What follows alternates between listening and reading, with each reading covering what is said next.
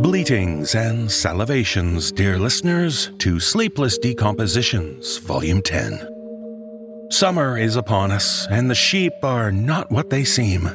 Perhaps they devoured the goats that plagued us for the first half of this year. At the NoSleep Podcast HQ, well, we've been debating the correct word for our woolly weirdos, where cows are bovine, horses are equine, goats are caprine, and pigs are porcine. So far, the frontrunner is that sheep are Ramstein. Sheep have always seemed eerie to me. There's something about how a group of them behaves that seems unnatural. There's an emptiness in their vacant gaze that feels different to goats. Goats are calculating. Goats stand on branches up in trees and watch you. Goats stalk you through the woods and slit your throat. But sheep, well, you never know what they're going to do. Only that they'll sweep you up in their tide. Now, are you fully braced for horror? In our first tale, we find ourselves in a town which inexplicably brought sheep to mind. This whole story is shared with us by author Dirk Ferguson and features a deep performance by Graham Rowett. There is a town, there are streets, there are houses, there is a center, and there is a pit.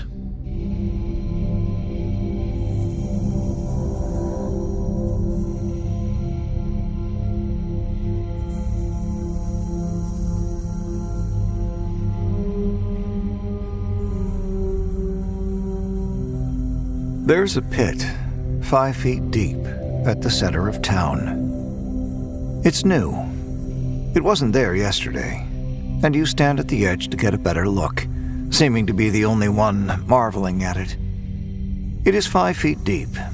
You could easily fall in and get back out. No problem. Most people could, except perhaps a small child. You don't think to turn your back on the pit that is 5 feet deep at the center of town. There's a prickling on your back as you turn, though, and you think to yourself, it's best not to turn your back on it, and you hardly question where that thought came from or what it is. The pit is new. The pit is old. The pit in question grows, and 2 weeks later, if time passes at all, it is at least a dozen feet deep. Then a few more, and more, and more, until it looks a mile deep and dark at the bottom, and the edges have grown and grown and grown. It takes up the town square. And still, you stand at the edge. You just want a better look. No one notices. No one else exists except you and the growing darkness at the bottom of the pit. It draws you in, and your foot catches on the cliff that makes up the edge of the pit, sending rocks careening down below. Something might be down there. Something is down there. Something old. Something new. Something that has been there for 2 weeks. Or just one day. A friend calls your name in a high and reedy tone. You turn away. Your friends are the same as they've always been. They laugh and joke and hug just the same. You see their hair come out in clumps. Thinning, thinning, thinning. There's nothing unusual. Something about them seems sluggish, tired, like their energy is being sapped away day by day. But at the same time, something about them seems more energetic than usual. There's a bright energy in their eyes that you've never noticed before. The whole grows, and their behavior changes. And yet, your friends are the same as they've always been. Except you don't know their faces anymore. And your best friend has eyes you do not recognize. The pit is new. It is 1 day old. It is 5 days, 2 weeks, 6 months old. It has been here since you were a child. It just showed up yesterday. You're not so sure what is true, and what you're being told is true. You think you see something at the bottom of the pit one day. You see a shadowy mass only barely visible, and it reaches and reaches and reaches. It calls out. It screams until your eardrums burst and start bleeding. It wails, and you tentatively ask around how long it has been crying. 5 days, 2 weeks, 6 months, it has screamed. Someone slips into the hole, and it's inevitable. Funny how clumsy people tend to be. Screaming comes from the pit. Screams that are not so inhuman. The rescue team that goes after them disappears too. You visit the pit one day after another, even though the day doesn't really happen anymore. The moon came and never vanished, leaving everything in darkness. You wonder how long it has been dark. You wonder how long it has been since you've seen the sun. A year? 2 days? A few hours, maybe, is how long since you've seen the sun. The pit grows in its absence. The town is unconcerned. A house falls into the pit, and another one is built, and the town expands onward, despite the growing despair in the middle of everything. It feels like you're the only one aware of the monster in the pit. At least the electricity still works. Though sometimes it flickers and goes out, and the power lines fall as the pit grows and grows and grows. Later, the electricity doesn't work anymore. The town can't fix the power faster than the pit grows, and it grows very fast. You sit in your home, the moon shining unnatural brightness through your window, and the lights never do come back on. Your friends keep talking about the pit, but as you try to recall the things they say, you find your friends never really mention the pit all that much. But when they do, your friends say there's something bad at the bottom of the pit that is going to kill the town. Then your friends say you should all jump in, get a better look. Your friends are the same as they have always been, but their eyes. Something in the pit screams. Something in the pit has your friend's eyes. Something in the pit reaches out to you and asks you to please come a little closer. Just for a closer, better look. You sit on the edge and let your feet dangle out. You cannot see the bottom of the pit. It is 1, 2, 5 miles deep. There's something in there. Except there's nothing in there, and you can see the bottom just fine. It's only 5 feet. The screaming continues, and your friends urge you to jump. But you get up and turn away like you have so many times before, every single day, even though day no longer exists. The sun never existed, and a full moon shines overhead constantly now. Something tells you, don't turn your back, and you do not listen. The screaming stops, and it is silent. Is the hole bigger? How long has it been? 2 days? 3 weeks? A year? On and on and on and on. Your friends say to stay away from the pit. Your friends say to come closer. Your friends are the same as they've always been. And your friends are not your friends. Their eyes shine a collective bright blue. None of your friends have blue eyes. You look into the pit. The pit stares back sorrowfully, with eyes stolen from your friends. It shrieks and begs and wails. You do not listen. You cannot listen. The pit grows bigger, and it stays the same. And the thing in the pit that no one is quite certain what it is cries louder and louder and louder. It is beginning to climb out, and you can see it quite well now. And you stand at the edge and watch it climb and listen to it scream. Except when you look down into the pit that is 5 feet or 10 miles deep, you don't see anything at all. The pit is empty.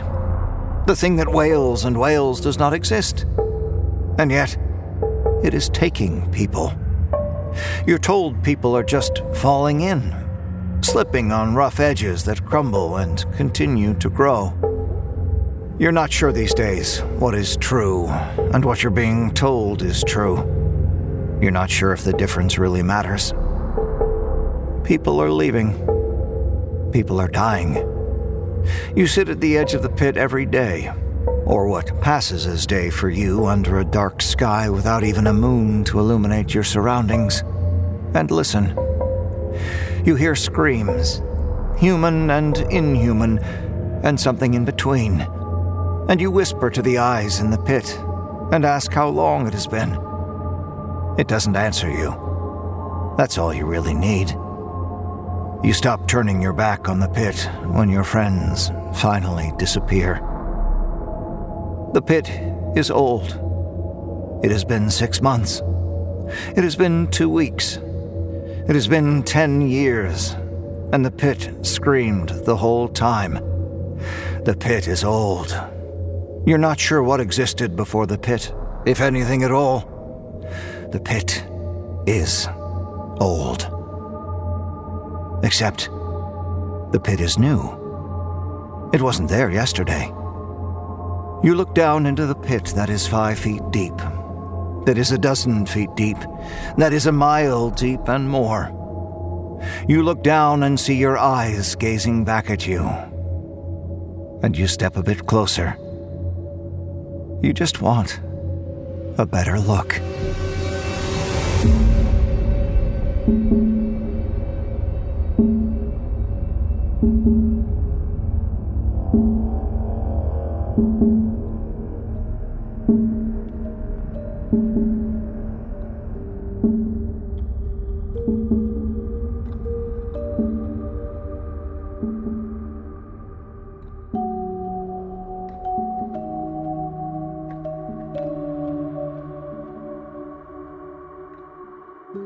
In our final tale, we join a man as he takes a dark and disturbing delve into the history of a particular town. Shared with us by author Noah Lang and performed by Atticus Jackson and Mary Murphy, this harrowing haunt will leave you on the edge of your seat. And even long after it's done, you won't be able to stop thinking about it. After all, Elkridge consumes.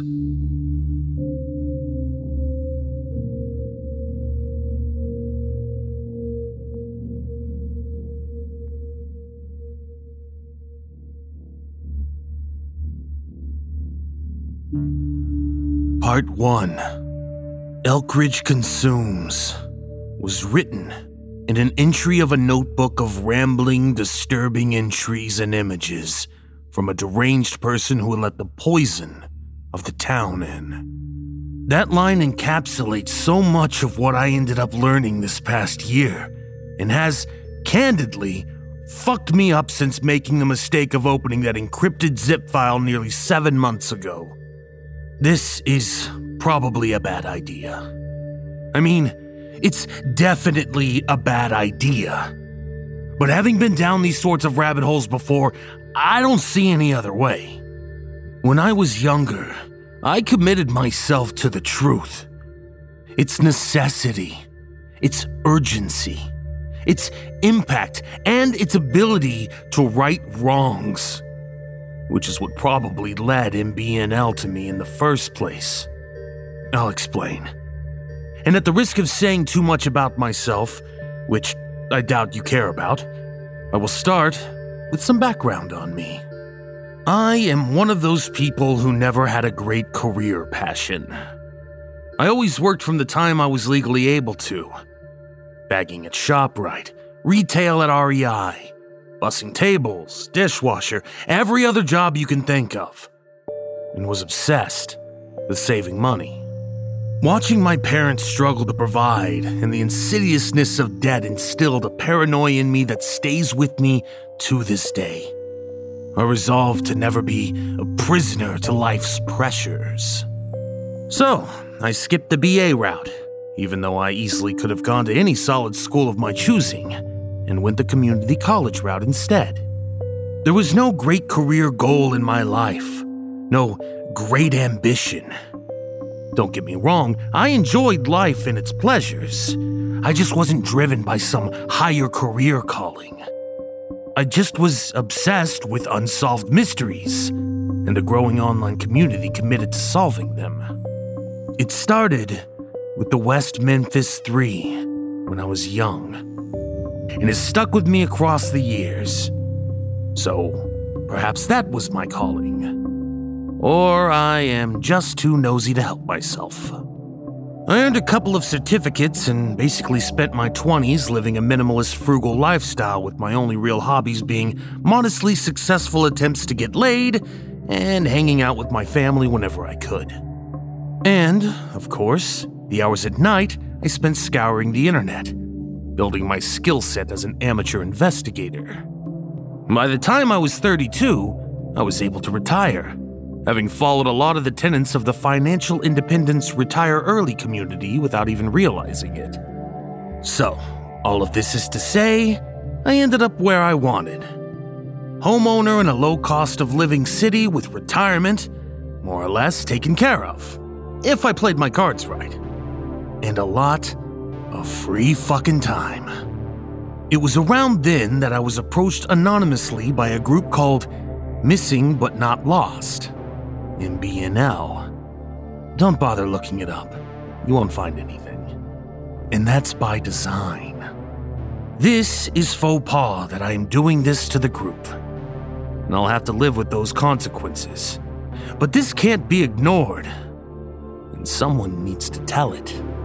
MBNL is essentially a private and anonymous network of both professional and amateur investigators sharing encrypted casework, archival materials, and circumstantial information in the investigation of missing persons nationwide. It's non-falsifiable, but membership allegedly includes active detectives, highly sought-after PIs, and even government intelligence and investigatory officials. Now, I was never told how I was found, but my best guess is that it stems from my work on Reddit as an investigator. Now, on occasion, I receive encrypted file caches that include casework and details related to missing persons. Earlier this year, I received a cache that has eaten away at me ever since. Before opening the materials, I was directed to a warning that said the following. The following footage was retrieved from various sources and provided to MBNL by an unknown individual. Certain individuals' identities have been withheld as a precautionary measure while others are identified explicitly. Retrieval of this footage from media sources was painstaking, with a variety of unexplained obstacles and difficulties in restoring the different video materials to viewable form. On the advice of counsel, we must caution and warn you against the dissemination of the footage you are about to watch.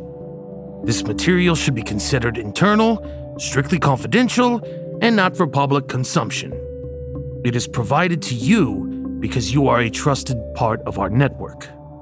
Please consider this message seriously before and after you review the following material.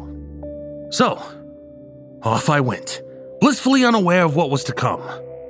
If you try to find information on the missing persons case of Kelly Hall and Tristan Connolly, you won't find much. Neither had much family or many friends. They only really had one another from what I can gather. Both were amateur documentarians living in Tennessee, carving out a life making videos for clients and trying their best to find the one story that could break their careers open. The benefit, if you can call it that, of this career path has meant copious amounts of footage and backups of their investigation into the town of Elkridge. Before I describe the contents of the cache, I will give you some background on Tristan and Kelly that I was able to surmise from the materials. I think it's important, as it gives breadth to both the tragedy that befell them and will allow you to understand why they went so far down the rabbit hole. Kelly and Tristan's story is wrapped in tragedy. They suffered an ectopic pregnancy sometime before the chronology of the contents of the cache. I have a family member who suffered through that, and it's not something I would wish on my worst enemy. Naturally, this had affected both of them deeply and had damaged their relationship.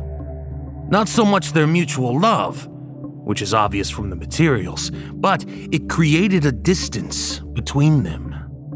It's unclear from the material how they first learned about Elkridge, But what matters is that they did. And from what I can tell, it was Tristan who was approached somehow and who most doggedly pursued the story. In a nutshell, Elkridge was a town that died about 40 years ago and is also wrapped in its own tragedies. We take for granted the idea of communities and the processes necessary to sustain them. The country is littered with towns like Elkridge, the Rust Belt, Pleasure Beach, Centralia, etc. Something causes the widespread abandonment of a once thriving community, and the town never recovers. For Elkridge, this happened after the railroad was rerouted, and suddenly the flow of goods, the availability of jobs, and the need for Elkridge, itself a small community, evaporated almost overnight. There isn't a ton I could find as it relates to what came after, but from what I gathered, only about 10% of the town stayed behind. And soon after, the railroad station closed, and a cholera outbreak killed a significant portion of who was left. It gets even cloudier thereafter, and what I learned from the material is that a malevolent force began to influence those left, and not long after, no one was left. I mean that literally. The populace disappeared. And for reasons I cannot explain, their disappearance was never widely reported or spoken of other than from locals in the region who are admittedly uncomfortable even talking about it. But back to Tristan and Kelly. The first bit of material is from a long roll on an industrial video they were producing where they forgot to cut. This is a recurring theme with them, as clearly they often never had any crew other than one another. Elkridge is mentioned for the first time as Tristan speaks about trying to source archival evidence from local libraries and historical societies. The first image from that clip is the first time I noticed something strange. When they walked out of the frame and the soundstage was empty, standing in the corner was a dark figure. It was the silhouette of a person, and after about 5 seconds, it receded into the darkness and disappeared.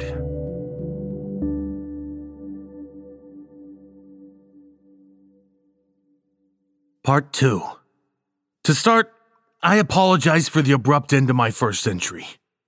My descent into this story has been all-consuming. I've spent years as an obsessive investigator, but I've always been acutely able to turn it off. When exhaustion would hit, I could step away. I could detach.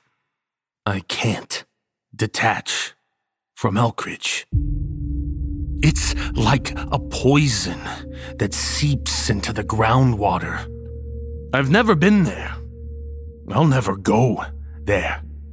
But it's always with me. I'm trying to repair some of the damage that the Elkridge story has caused to my personal life. My family is incensed, as I have missed countless events and plans. There's only so many times you can blame sickness and imaginary freelance gigs before your loved ones become fed up with your bullshit. Most recently, my sometimes girlfriend finally had enough with my constantly distracted mind and split for good. So it goes. Again, Elkridge consumes. Something I should have mentioned in the first entry is that the material from the MB&L cache was pretty diverse in terms of media. The pair copiously recorded their day-to-day life as Tristan increasingly saw the two of them as parts of the story and of the film itself. In the early sections of the materials, recorded Zoom calls, pre-slayed interviews from past projects, recorded voicemails, etc., the name David started coming up. In short, he seemed to be the main source pushing them towards investigating deeper into Elkridge. There isn't much material explicitly from him in the cache, but what was there was strange and unnerving, especially in retrospect. Granted, I'm sure I am projecting my own fears on those materials, but his persistence and monotone voice were unsettling. Kelly and Tristan were recipients of an unrestricted artist grant sometime last year. And for what seems like the first time in their careers, they had some agency and freedom as filmmakers. So the material abruptly skewed away from other projects, client work, personal projects, etc., and focused entirely on Elkridge. What became clear is that despite Kelly's reluctance, Tristan pushed them further into investigating Elkridge. Kelly just half-heartedly went along with it. Some of the footage thereafter was early exploratory materials you'd expect from a discovery part of a project. Just fact-finding in their attempt to wrap their heads around what the story was. They went to a few towns and did some of those man-on-the-street interviews with locals. I tend to hate those, as I can't help but recall the beginning of the Blair Witch Project whenever I see them used in a film. But the material was undoubtedly helpful in getting more context on Elkridge, and includes some early hints of what was to come. One girl talked about how she couldn't even make it up the overgrown road to the town on a dare one Halloween when she was younger. Another older guy talked about extended family who lived in Elkridge that he had never met before their disappearances. They kept to themselves, were insular. His parents complained about never seeing them or their attitude when they did make it up there. Eventually, they had stopped trying entirely. When the residents disappeared, little effort was made to find them. People saw them as white trash living in the hills, unconcerned with being a part of society. People just sort of forgot about them. And Elkridge became another local curiosity. But with a glaring and strange lack of interest or investigation. But what really stuck out was one disturbing interview. A strange-looking man was being interviewed and said nothing to their questions other than that his name was Marcus. Then he abruptly looked directly into the camera and said the words, "Numa Nirvana." In further interviews, you could see him in the distance staring into the camera, transfixed, haunting in his stillness. As far as I could tell, he never appeared again in any of the MBNL materials. I scoured local papers and digital archives in the region, trying to find anything about someone named Marcus. You can guess how well that quixotic task went. I promise that I'll get into this more in depth in the future entries, but suffice to say, those two words, Numa, Nirvana, come to carry significance to the underlying mystery of Elkridge. I believe they're instrumental elements of the belief system of a religious sect called Selaikos Soma. But before I get to that, there was a lot more ground to cover. At this point in the chronology of the MBNL materials, you could see the degree to which Tristan was avoiding confronting his trauma over the ectopic pregnancy. Kelly was working at it, and struggling immensely regardless. But Tristan was throwing himself into the work rather than doing any personal inquiry. Soon after the man on the street interviews was a recorded video call with what appeared to be a researcher they had hired to help track down Elkridge materials. The researcher would screen share with them at various points, showing them materials and insight into his process. The only real leads he found, other than minor press breaks, usually no more than a sentence, was some evidence of an Elkridge descendant who had moved away, and a thread on a subreddit called TN Locals, which is either no longer active or never existed in the first place. The thread had no comments or upvotes, just a hyperlink to a file-sharing service I'd never heard of and a short scholarly paper by a man named Martin Askelson, who appeared to be a folklorist and minor professor. The only information the researcher was able to find about him was a P.O. box. Tristan would later write dozens of letters to Martin, seeking to set up an interview. What happened next in the video was disturbing. A third participant entered the video chat. No name, no picture, Just a subtle static-like sound that slowly grew into this grotesque wall of sonic elements. It was like hundreds of people wailing as metal was stretched and twisted. It got so loud I pulled out my headphones. I wouldn't open the materials again for weeks. The sound invaded my waking hours, and then my nights. I can still hear it now.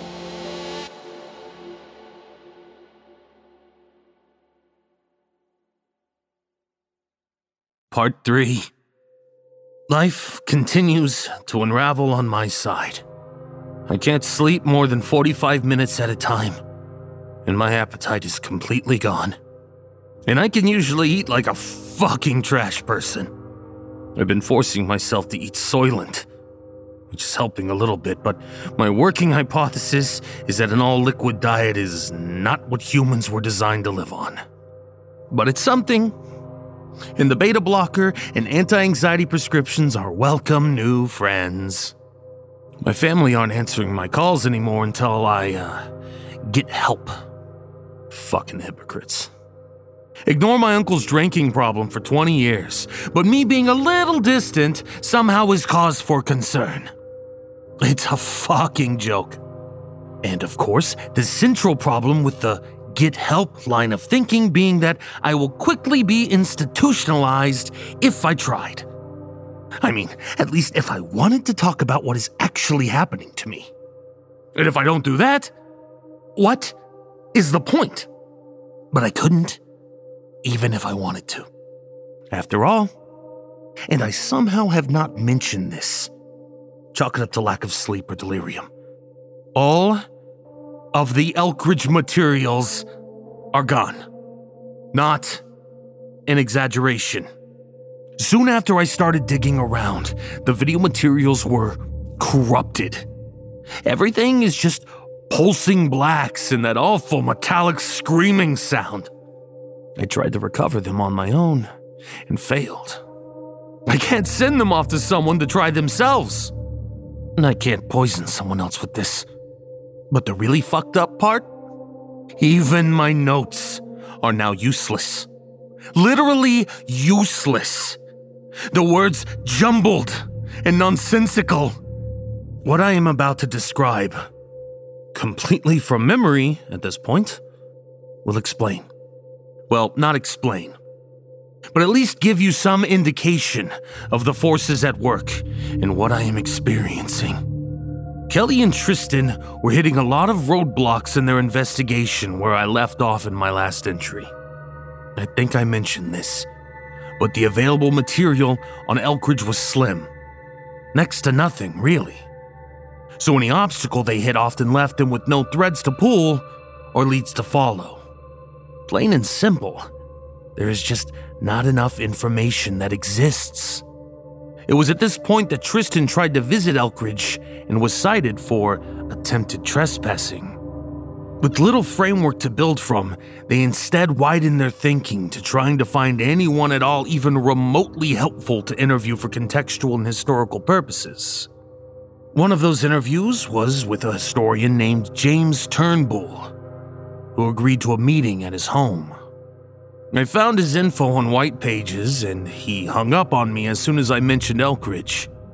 He's no longer at the address on White Pages either. Can't blame him. I would have done the same thing knowing what I know now. In the interview, Tristan and Kelly asked about a history of the area. James was conversational, open, and interested in talking about geography and political history. According to him, the region was filled with stories of towns dying, people moving on, economies booming and busting, and a general struggle with adapting to the times. And then Tristan asked him about Elkridge, and James stonewalled him. Almost immediately. He was uncomfortable and weirdly confrontational in his own subtle academic way. I remember very clearly that he said something like, Elkridge's importance to local history and context is marginal at best. But the way he said it was like he was concealing something. like he was perhaps stating part of a fact, but omitting the rest of it. Tristan, bless the guy, as he is tenacious. We finally coaxed something else out of him, and it was fucking strange. Disturbing, really. Basically, James had inherited the interests and affairs of another historian. She was a strange bird by all accounts, and kept to herself. James didn't even know her particularly well, but she had no one else in her life to manage her estate. She died alone in her office, her papers strewn about the room in no discernible order. An only child with deceased parents, what was likely an undiagnosed social anxiety disorder. She was a loner whom he knew from a folklore listserv. Calling what she left James an estate is being a bit grandiose, as it was really just a couple grand, a dilapidated cottage, and a storage unit filled with filing cabinets and papers. But in that storage unit, he found a medical ledger from Elkridge, as well as financial and town ordinance papers. The ledger outlined the cholera outbreak that devastated the town and started the final decline of the holdouts who stayed behind after that railroad's rerouting. James told Tristan that he was reviewing the ledger when he fell asleep. When he woke up, he opened the ledger again, and every single line was jumbled into nonsensical words and combinations of numbers. Everything he had reviewed was no longer there. Just gibberish. He showed it to a cryptographer friend who confirmed no rhyme, reason, or order to the words, letters, and numbers. All of it, except for those words I mentioned in the previous entry. Pneuma Nirvana. The rough translation, to the best it can actually be translated. Pneuma, a Greek word meaning immaterial or breath, and Nirvana, of course referring to a sort of transcendence or the release of a soul. Her personal papers and writings kept in the storage locker were no different. Previously cogent and thoughtful, albeit oddball and left of center, her writing was suddenly nonsensical. He rented a U-Haul and burned it all in the field behind his house. Except for the ledger. James then asked Tristan if they had been contacted by someone named Jacob. According to James, Jacob was a persistent individual, his inquiries bordering on harassment, constantly pushing James to investigate Elkridge and learn more. James didn't answer his phone for months because of Jacob. Police didn't take him seriously or bother to trace the calls, so eventually James disconnected his phone entirely. Intrigued, Kelly told him about David, their primary influence to pursue the project in the first place after Tristan first started digging around. James nodded and took a deep breath, saddened to hear it. Something was weighing on him. And perhaps he didn't even know why he was doing what he did next. He went inside, and several minutes later, he returned with the ledger and gave it to Tristan. Now, I can't remember exactly what he said next, but it was something like, "Yeah, that's Jacob. He may say his name is David or Lyle or Matthias or whatever, but whoever he is, whatever he is, stay away from him. Do not engage." As he started to remove his microphone, he told them, "Don't contact me again."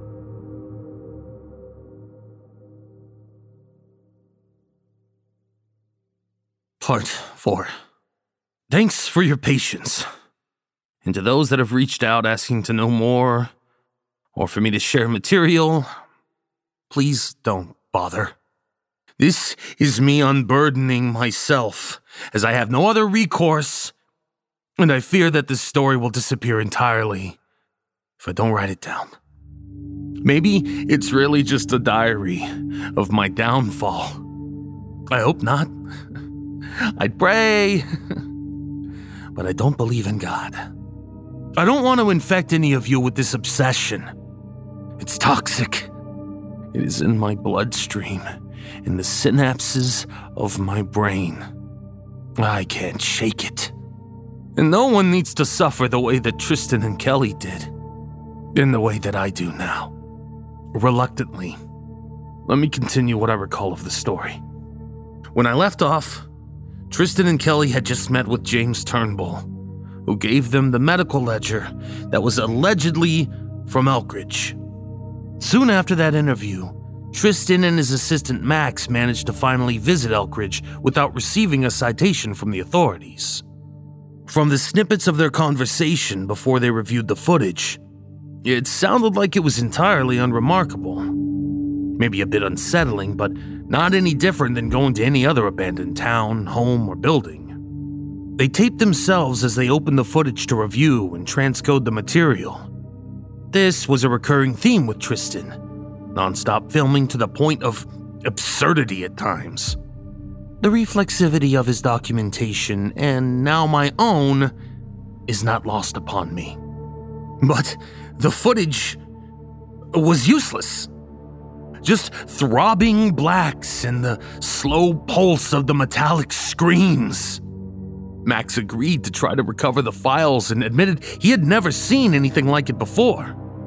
He had lost clips, of course, it happens, or the occasional corrupted file or broken pixels, but never had entire memory cards been corrupted. All with the same strange malady. And these memory cards were brand new.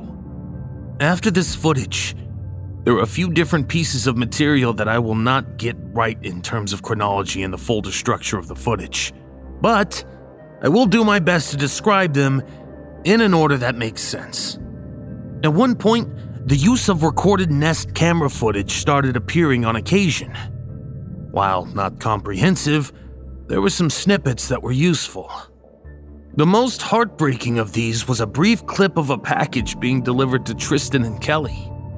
In the package was a set of 2 Tibetan prayer flags, and a third one that I can best describe as a miniature of the other 2.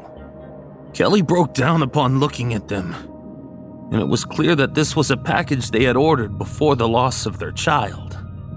The smaller flag being for their unborn child. I had to stop for a few days after seeing that. But as always, the footage and its haunting addictive quality brought me back. In a later video entry, it became clear that the flags themselves had later gone missing when Kelly told Tristan that she couldn't find them. In a later entry, I'll explain why that was significant. Kelly's mental health at this point was noticeably suffering. Tristan's almost maliciously comprehensive recording of material led to definite invasions of her privacy, as voicemails left for her therapist were included in the footage cache. The obsessiveness of his investigation went from intriguing to disturbing. I now see glimpses of my current self in Tristan's behavior. Insomnia, lack of appetite, mania, just generally unwell and unmoored. I remember distinctly that a recording of a voicemail from David was included. In his trademark monotonous voice, he noted that he knew of Tristan's visit, and if he returned, he would leave markers for further inquiry. But the worst parts of this section of the footage cache were the 2 sections that followed. I'll do my best to explain what we see, in my best attempt to decipher why the footage exists. From what I can gather, Max, their assistant, was testing a new camera in what looked like a guest room, or I guess what realtors call a bonus room. He was testing a color chart before he heard something from the other room. You could then see that Tristan had set up 2 GoPros in corners of the room for time-lapse coverage of their office. From them, you could see Tristan's screen. He was completely transfixed, staring at his computer monitor as it pulsed with disturbing blacks and grayscale colors. And that fucking awful, fucking metallic sound. That fucking sound! Always in my fucking head. I can't remember how long this lasted, but eventually Max entered the room and stirred Tristan from his delirious state. And Tristan just straight up broke down, repeating, "What the fuck was that?" over and over again. He sobbed like a child, and Max cut the video on the cameras. I tried to walk away for good after watching that. It felt intrusive and wrong to watch these two people who seemed like good but damaged people descend into despair in what I already knew was inevitable tragedy when they would ultimately disappear. It was an invasion of their privacy, even if they're gone for good. But after a week or so, I was drawn back. I can't help my nature. And I was dead serious in my first entry when I said that I care about the truth. I care about the work that I do. I don't want accolades. I don't want recognition. I want to help, and to help means to do things you don't want to do. This story mattered, and I was a part of it, whether I liked it or not. So I reopened the files, and the next clip I watched was when I finally acknowledged that what I was watching defied rational explanation. A devout skeptic and atheist, this was no small change in my persona. It was a complete 180 in what I believed in, and that change remains with me today. I watched as the footage from the camera Max was testing in the guest room continued to roll. Down the hall, you could see into a room that appeared to be a makeshift nursery. It was small but charming. A bassinet, a bureau with a changing table, a mobile hanging above, etc. The usual indicators of a coming baby. Why they hadn't disassembled this, I don't know. You could see Max guiding Tristan down the stairs from the office, and then nothing for a few minutes. But then, Kelly entered the frame, standing next to the bassinet in the nursery. Like Tristan, she was completely transfixed. She adjusted something in the crib delicately and stepped out of frame. And left standing there was the unmistakable silhouette of a small child that slowly receded back into the darkness.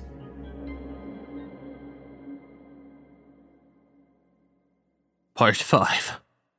This has become completely unmanageable. I'm now 30 pounds lighter, and my skin is gaunt and pallid. I don't even try to sleep anymore. I stay at my desk or in my armchair with my music blasting, hoping I pass out for a 30-minute stretch of sleep. I fell asleep driving the other day. Literally dozed off and slowly drifted into an embankment. Thankfully, I am such a nervous goddamn driver that there was no more than an embarrassing episode. But my exhaustion was permeating my entire life at this point. I had a tow truck driver drag my car home and give me a ride. He tried to talk to me, asking me what happened, what I did for a living, and other pleasantries. I couldn't muster more than a few words, my mind racing with anxiety and obsessive, intrusive thoughts, mostly about Elkridge. I don't want to be responsible for killing someone due to my own negligence. I can walk where I need to go. It's part of why I bought my apartment in the first place. I appreciate all the support and advice about sleeping techniques and natural remedies, but I assure you, I have tried it all. I am not exaggerating. The little sleep I do get, I give entire credit to a cocktail of magnesium, melatonin, a whiskey double. I never drank until this fucking nightmare started, and a double dose of Abilify. Spare me the cautions to my health. I am well aware Since I last updated you, things have not improved. And I wish I could say I was capable of dropping the entire story cold turkey.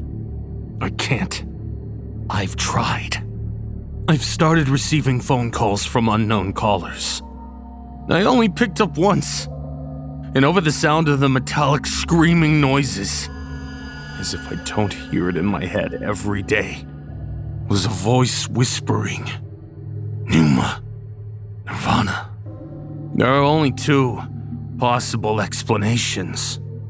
One of you fucking dirtbags has found my information somehow and thought it might be funny to torment a damaged person.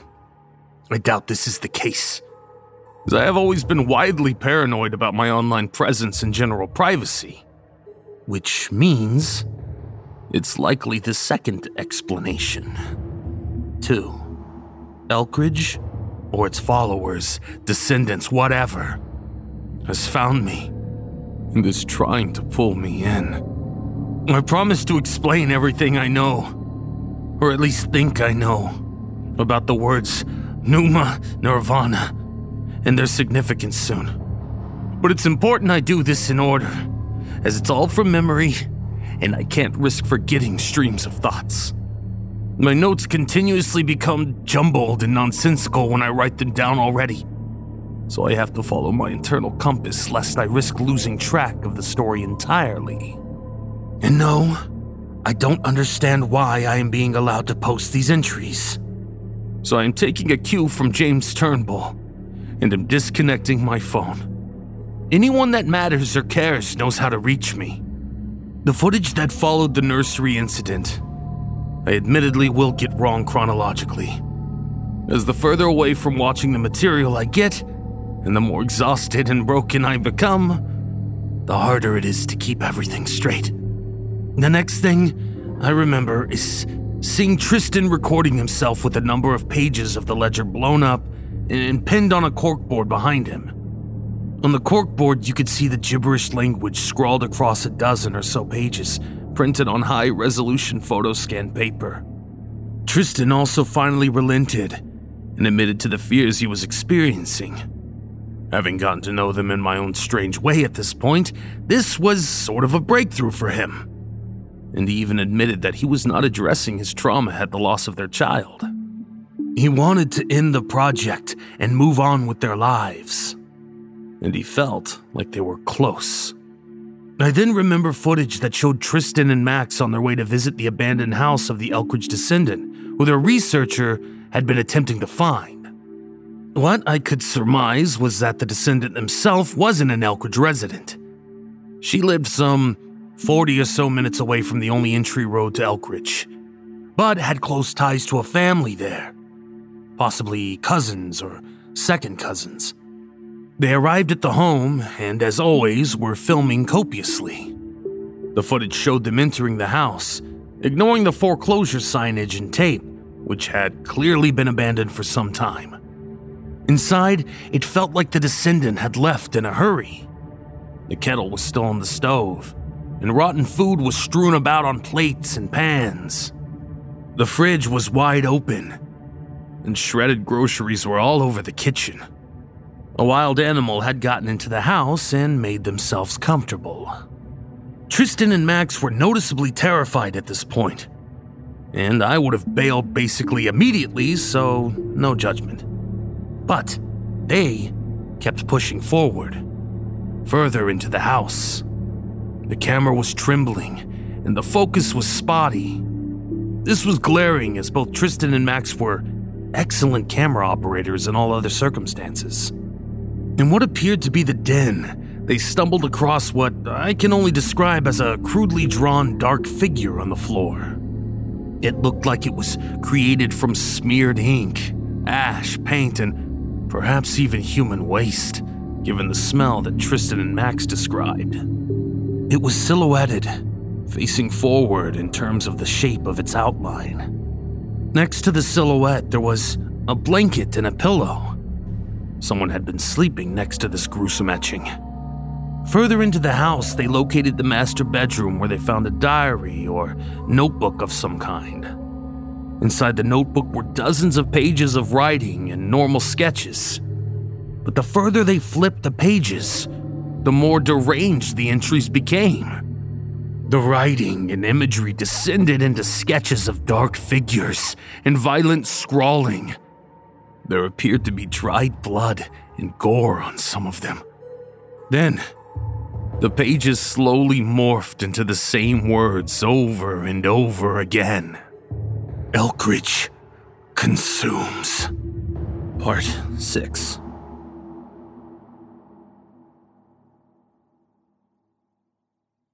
My family is on the verge of having me committed, or at least trying to. Disconnecting the phone was a red flag, but even worse, my ex reached out to them saying she was worried about me. She bailed on me, but somehow cares about what happens to me now? Fuck that. I don't need her concern, and I certainly don't need my family's misplaced sympathies. I said I would tell the truth. So here I am. When I am done, come what may, I will deal with the ramifications. But I am not done. Not yet. I started receiving letters with no return address other than the name Victor in Elkridge, Tennessee. I have not opened a single one, and I won't be anytime soon. I feel that I can now understand what Tristan was going through. He was trying to reconcile the need to finish something with the desire to return to normalcy. Perhaps like me, he thought the way to move on was through finishing the project. But perhaps that's a fallacy in and of itself. I'm not concerned with meeting his fate, as I won't be pulling the thread as far as he did. But I can't deny that the consuming nature of Elkridge has me in its claws. I'm under its influence, even if only insofar as I cannot help my nature. I have to see things through. What I remember next from the cache is that Max abruptly quit. Smart son of a bitch. Got out of Dodge before he went too deep. I've tried finding him, but there's no online footprint. I presume that's by design.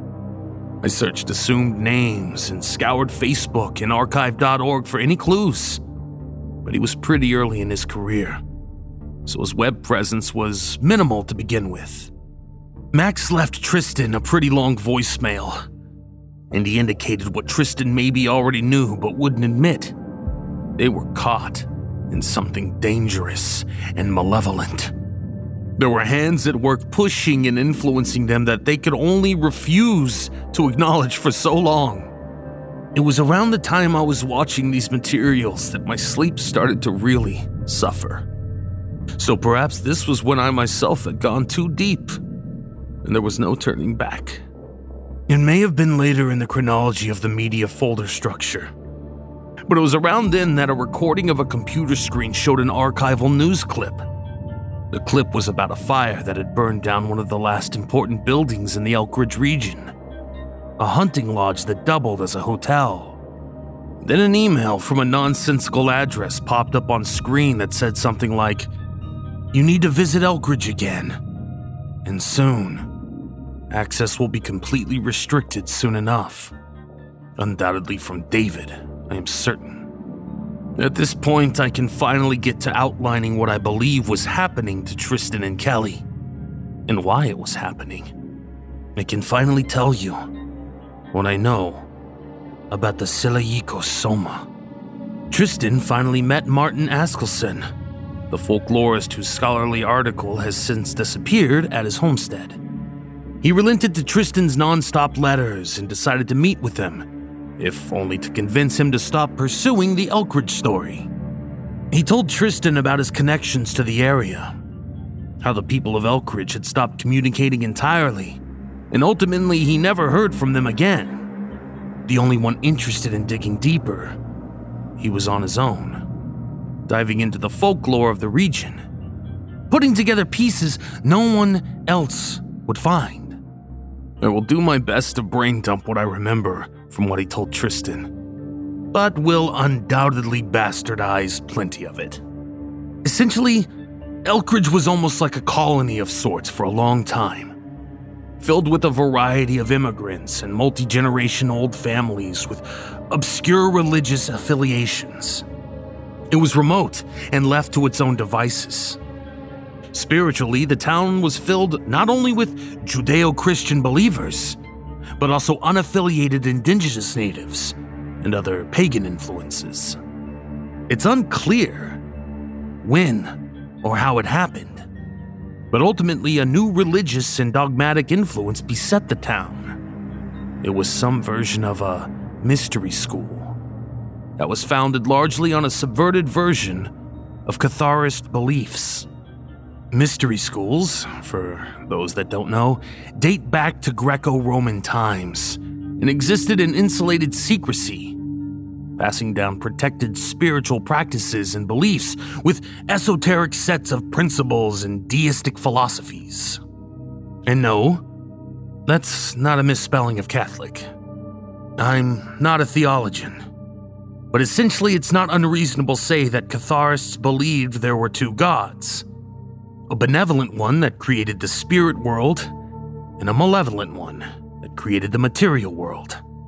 But the belief system in Elkridge was the opposite of that duality. They believed that the material creator was the benevolent one, and was meant to enlighten humanity across millennia. The material god would pull spirits into a sort of in-between realm existing between the material world and the kingdom of heaven. They called this realm the Pneuma Nirvana, which sounds okay at first blush, but Martin's digging was comprehensive. And what tiny morsels of information he could find on the Selegico Soma was that this realm was accessible on Earth through the consumption of earthly minds and bodies. It was like a spiritual virus locked into certain places, structures, and communities. And it sought and infected those damaged by trauma and loss. Those that condemned the spiritual creator, even if they did not realize they were doing so.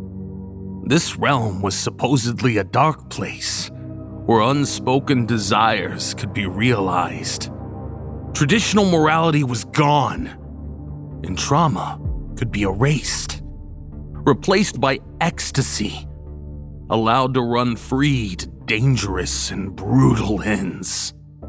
He told Tristan that the Elkridge sect was just one of several in existence, operating like independent splinter cells without direct communication, but who are in contact through cosmic and astral means. They called the process of reaching this realm Selegico Soma, which roughly translates to the collective body. All the bodies and minds consumed would exist in a shared cosmic consciousness with their deity. A deity at odds with the spiritual creator, whom they saw as their adversary, drawn only to the weak and simplistic kingdom of heaven, ruled with absolute authority by the spiritual creator.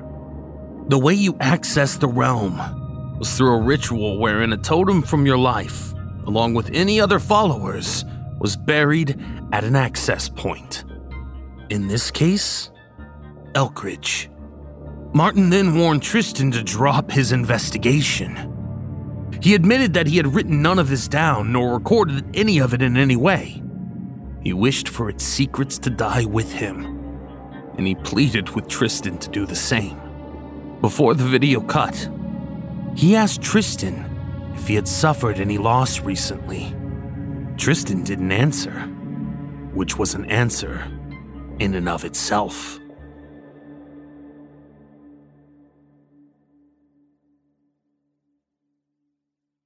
Part 7. I am running out of steam. I can't keep doing this to myself.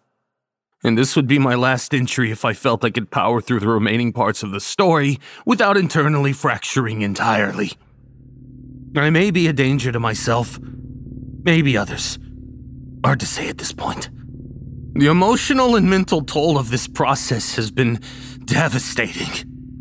I can hardly muster the energy and motivation to shower, let alone write about the one thing causing me such turmoil. It's exhausting and terrifying to see yourself unravel. I've lost 17 pounds in the past month. I fainted on a walk the other day. Nothing feels right. I don't believe in ghosts, but this must be what it's like to be hunted, followed, everywhere. Thoughts poisoned. Your every waking moment consumed by something you can't see or control. I could go on and on. It's painful, and I have no one to turn to. I've alienated everyone, like always. I haven't spoken too much about the personal elements of Tristan and Kelly's story, other than some offhand comments. Hopefully, a good portion of that was prescriptive from the descriptions of certain elements of the footage and the events of their life before and during the materials from their footage cache. The main unifying theme of what was deteriorating in their relationship was really their own pseudo-estrangement from one another, each suffering in their own way from the loss of their child. I know what it's like to drift away from someone you care about and love. You see them slip farther away and feel helpless to the current. Lives diverging, whether through trauma, hurt, betrayal, or just the simple fact that we sometimes become people we never envisioned. People sometimes drift away from you. Everyone has drifted away from me. And, of course, there's the influence of Elkridge. Having lost track of the cadence and chronology of the footage entirely in my mania from lack of sleep, dehydration, and near starvation due to a lack of appetite, I am scattered, to say the least. What I recall occurring before the most horrific elements that concluded the MBNL materials will be described below. First thing I remember is a clip of Tristan that at first felt completely unremarkable. He was in their office filming a self-tape interview. He spoke about one last shot at the Elkridge story. He would go there, and whatever may come, he would be done. He would repair his relationship with Kelly and put this period of their lives behind them entirely. Then I noticed the enlarged medical ledger pages from the historian James Turnbull in the background. But it looked different, and at first I could not place exactly why. As the footage was shot at 4K resolution, which meant it had taken goddamn forever to download way back when, I pulled it into Adobe Premiere and punched in to see more clearly. All of the pages just said Elkridge consumes over and over again. Different handwriting this time. Some in different languages. Like hundreds of hands had written it. I can only assume that Tristan simply did not notice because of his preoccupation with his deteriorating personal life and his own lack of sleep, appetite, and motivation outside of the obsession with Elkridge. He cut the camera, and from there I believe he left for Elkridge, his last known location. What I remember next and most clearly are two pieces of video involving Kelly. One was shot on her iPhone, late at night. Sleeping in what seemed to be their guest room again, the two had become near strangers to one another. She was inconsolably weeping and filming her torso. Her shirt was lifted up, her olive-colored skin filling nearly the entire frame as it occasionally trembled from her anguish. She wept and sobbed as she held the camera as steadily as she could. She continued to film her stomach. I remember so vividly what she was saying. Do it again. Do it again. Do it again. Do it again. Do it again. She then fell over to her side, sobbing even harder than before. Those sort of ugly tears that you experience only a few times in your life. When you fall completely apart at the seams, and for a brief moment firmly believe you'll never recover. But then I saw it, and I rewatched it countless times before the entire cache corrupted into pulsing black colors and shapes and those fucking metallic screams. The phone in her hand, limply at her side, was still pointed at her torso. And I swear to you, the pulse of a baby kicking was obvious. It was there. As much as I did not want to believe it, there it was. But what I saw next floored me. Even the anticipation of writing these next sentences is me feeling ill and more lightheaded than usual. The Nest camera angle showed the empty front deck of their house. Then suddenly a figure stepped into the far top corner of the frame, barely visible. He muttered words I could not make out and moved his hands in a series of strange gestures I had not seen before. Minutes passed as he stood there silently until Kelly stepped out into the porch. She stood there in her pajamas, transfixed by this figure. Suddenly, his hands opened outwards as if gesturing to a grand table of gifts for her. And then, her stomach expanded rapidly to the size of a full-term pregnancy. She turned to the camera and stared into it. It seemed like she was staring right at me.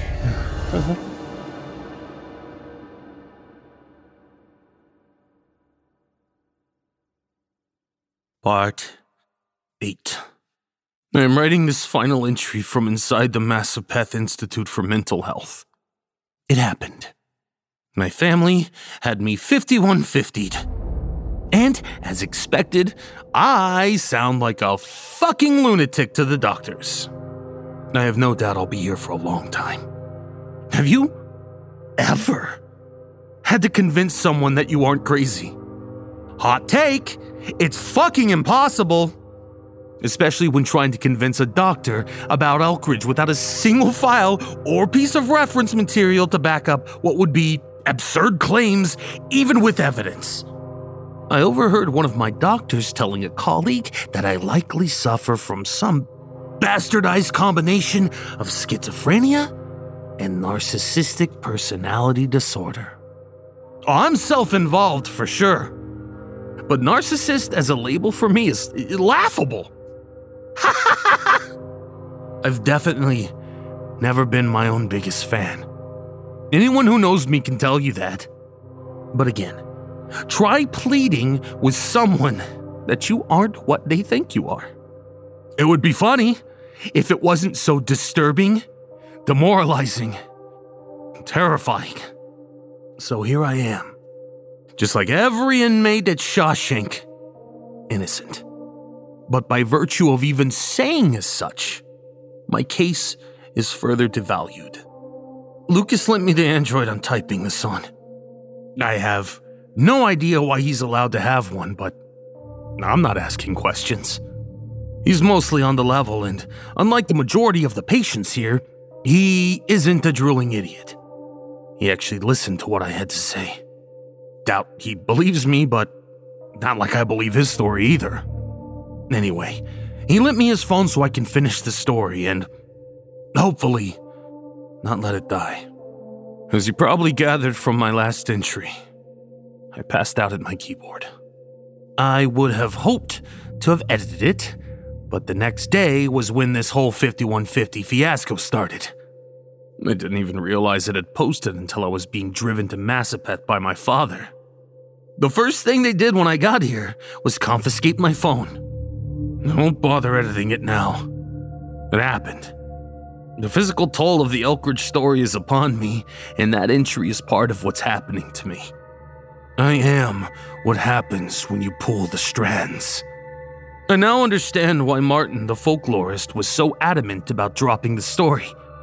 and why James the historian wouldn't engage. The town is a fucking disease. It eats away at you, even if you haven't suffered loss or trauma. Though, I wonder to what extent anyone can escape its grasp. After all, didn't I lose my 20s to my myopic worldview? Didn't I ignore every significant relationship in my life in pursuit of financial and existential freedom? What else have I lost to the years spent on the sidelines of my life? What could I have been if I had even bothered to try to figure out what my passions were? Hell, if I loved investigating so much, why didn't I pursue that as a career? Not as a hobby that distracted me from the real world, but an actual pursuit of truth. Maybe my loss is the loss of my life and my potential.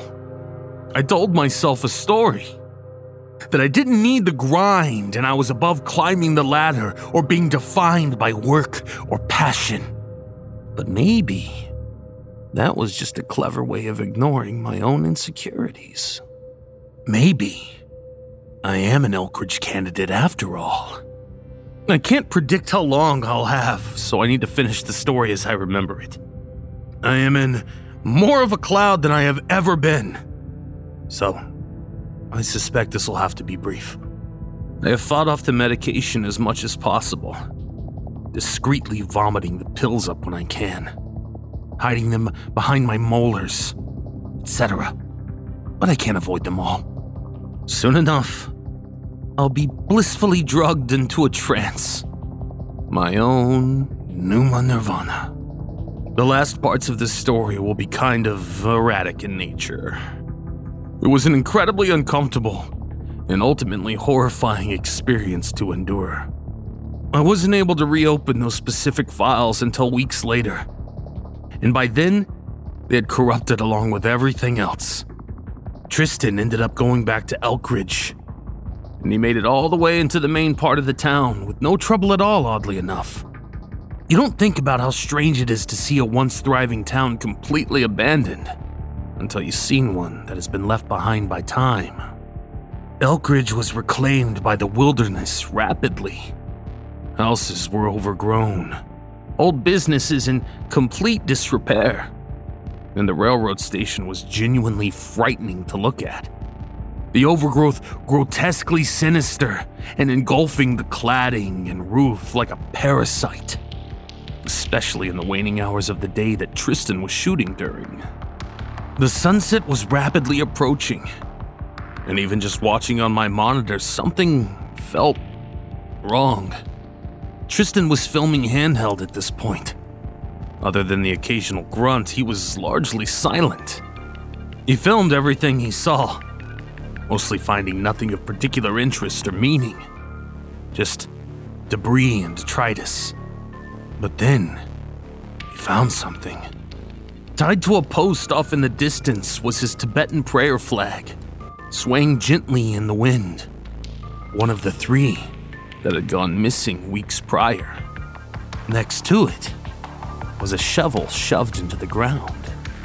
Tristan placed the camera down and began to dig at the base of the post. Inside, he found an enormous pile of aging personal artifacts. Clocks, watches, shoes, necklaces, photographs, books, and anything else you can think of. And then he pulled up the remaining 2 prayer flags. Kelly's and their unborn child's. I could barely breathe at this point and was pacing the room, unable to look away. But the final image is what haunted me the most.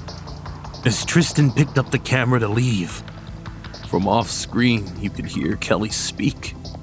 "Tristan, turn around. Join us." And when he turned towards her, the entire frame was filled with dark silhouettes. Figures that I can only assume were the lost citizens of Elkridge. The black voids of their bodies filled with pulsing black, grays, and what seemed almost like static. And then, the metallic screaming sound began, as Kelly's body became consumed by the same darkness. The sound was louder than I have ever heard it, and the silhouette of a small child started walking towards Tristan.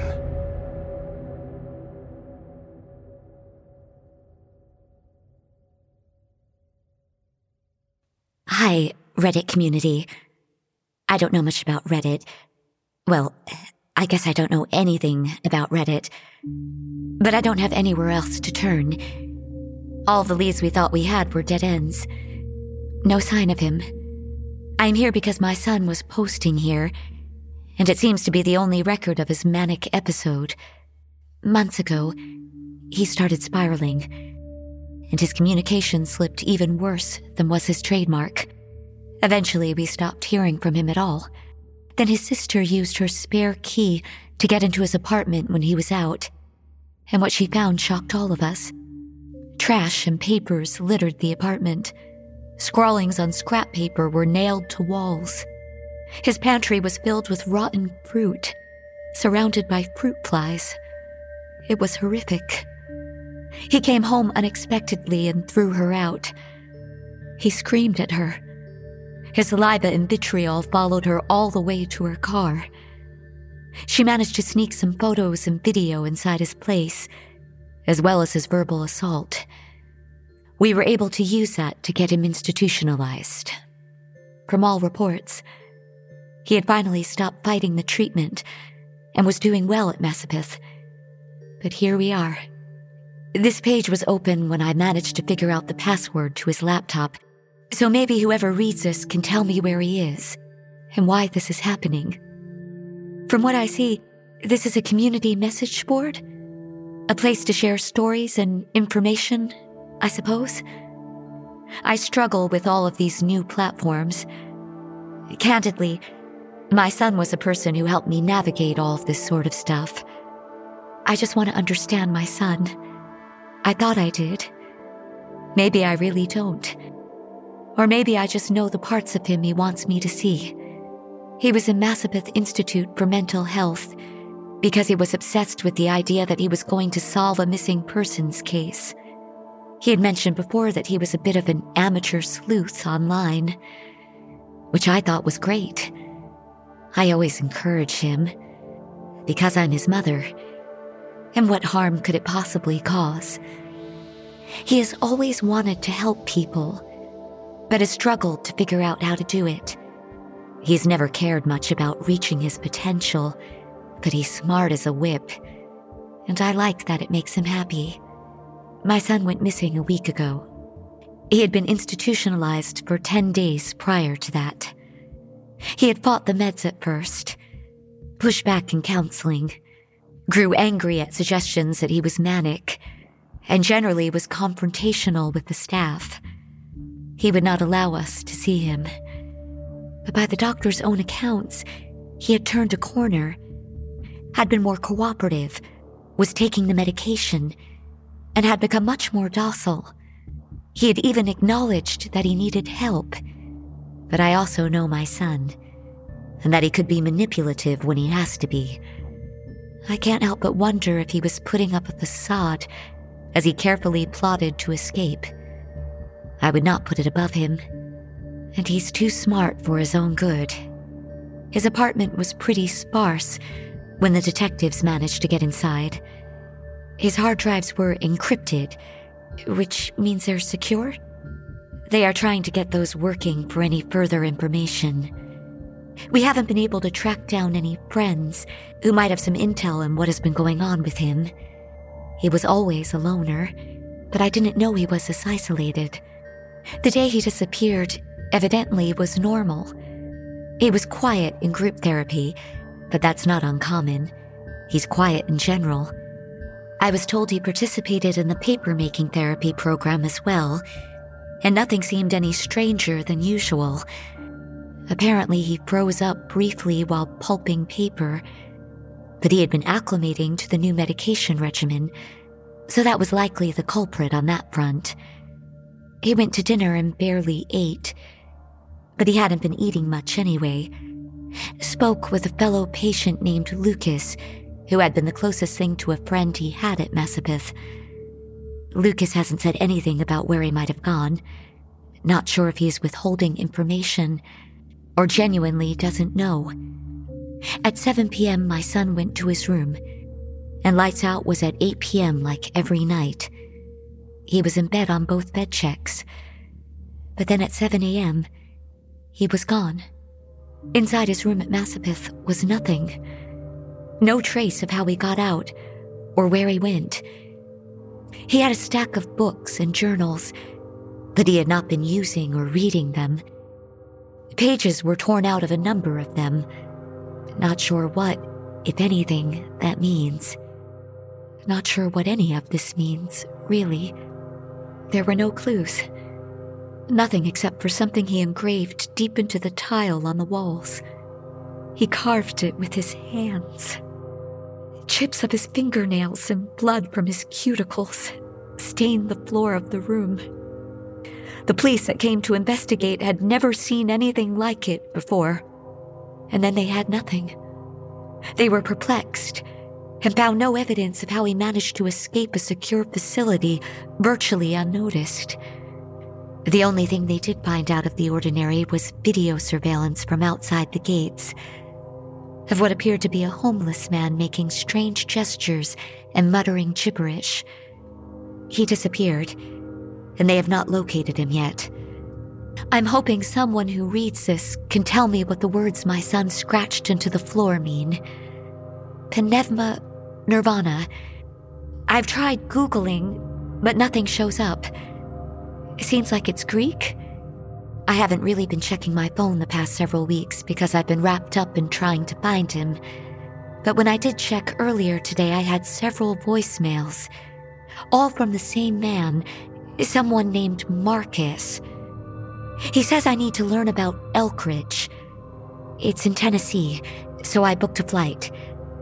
Does anyone know anything they can share with me before I head there?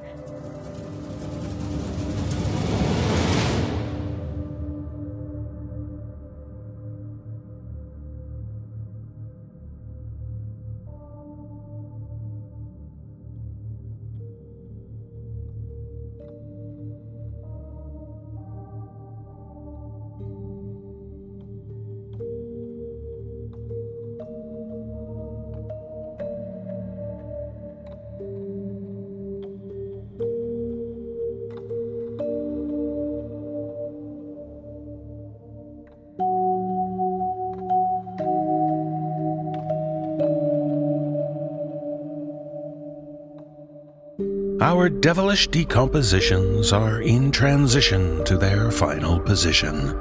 We hope you enjoyed our audition for this nocturnal admission. Just ignore your suspicion and give us your complete submission. Visit the NoSleepPodcast.com to learn more about the people who bring you this show and how to become a Season Pass 18 member. Thank you for joining us for Sleepless Decompositions, Volume 10. This audio production is copyright 2022 by Creative Reason Media, Inc., all rights reserved. The copyrights for the stories are held by the respective authors. No duplication or reproduction of this audio program is permitted without the written consent of Creative Reason Media, Inc.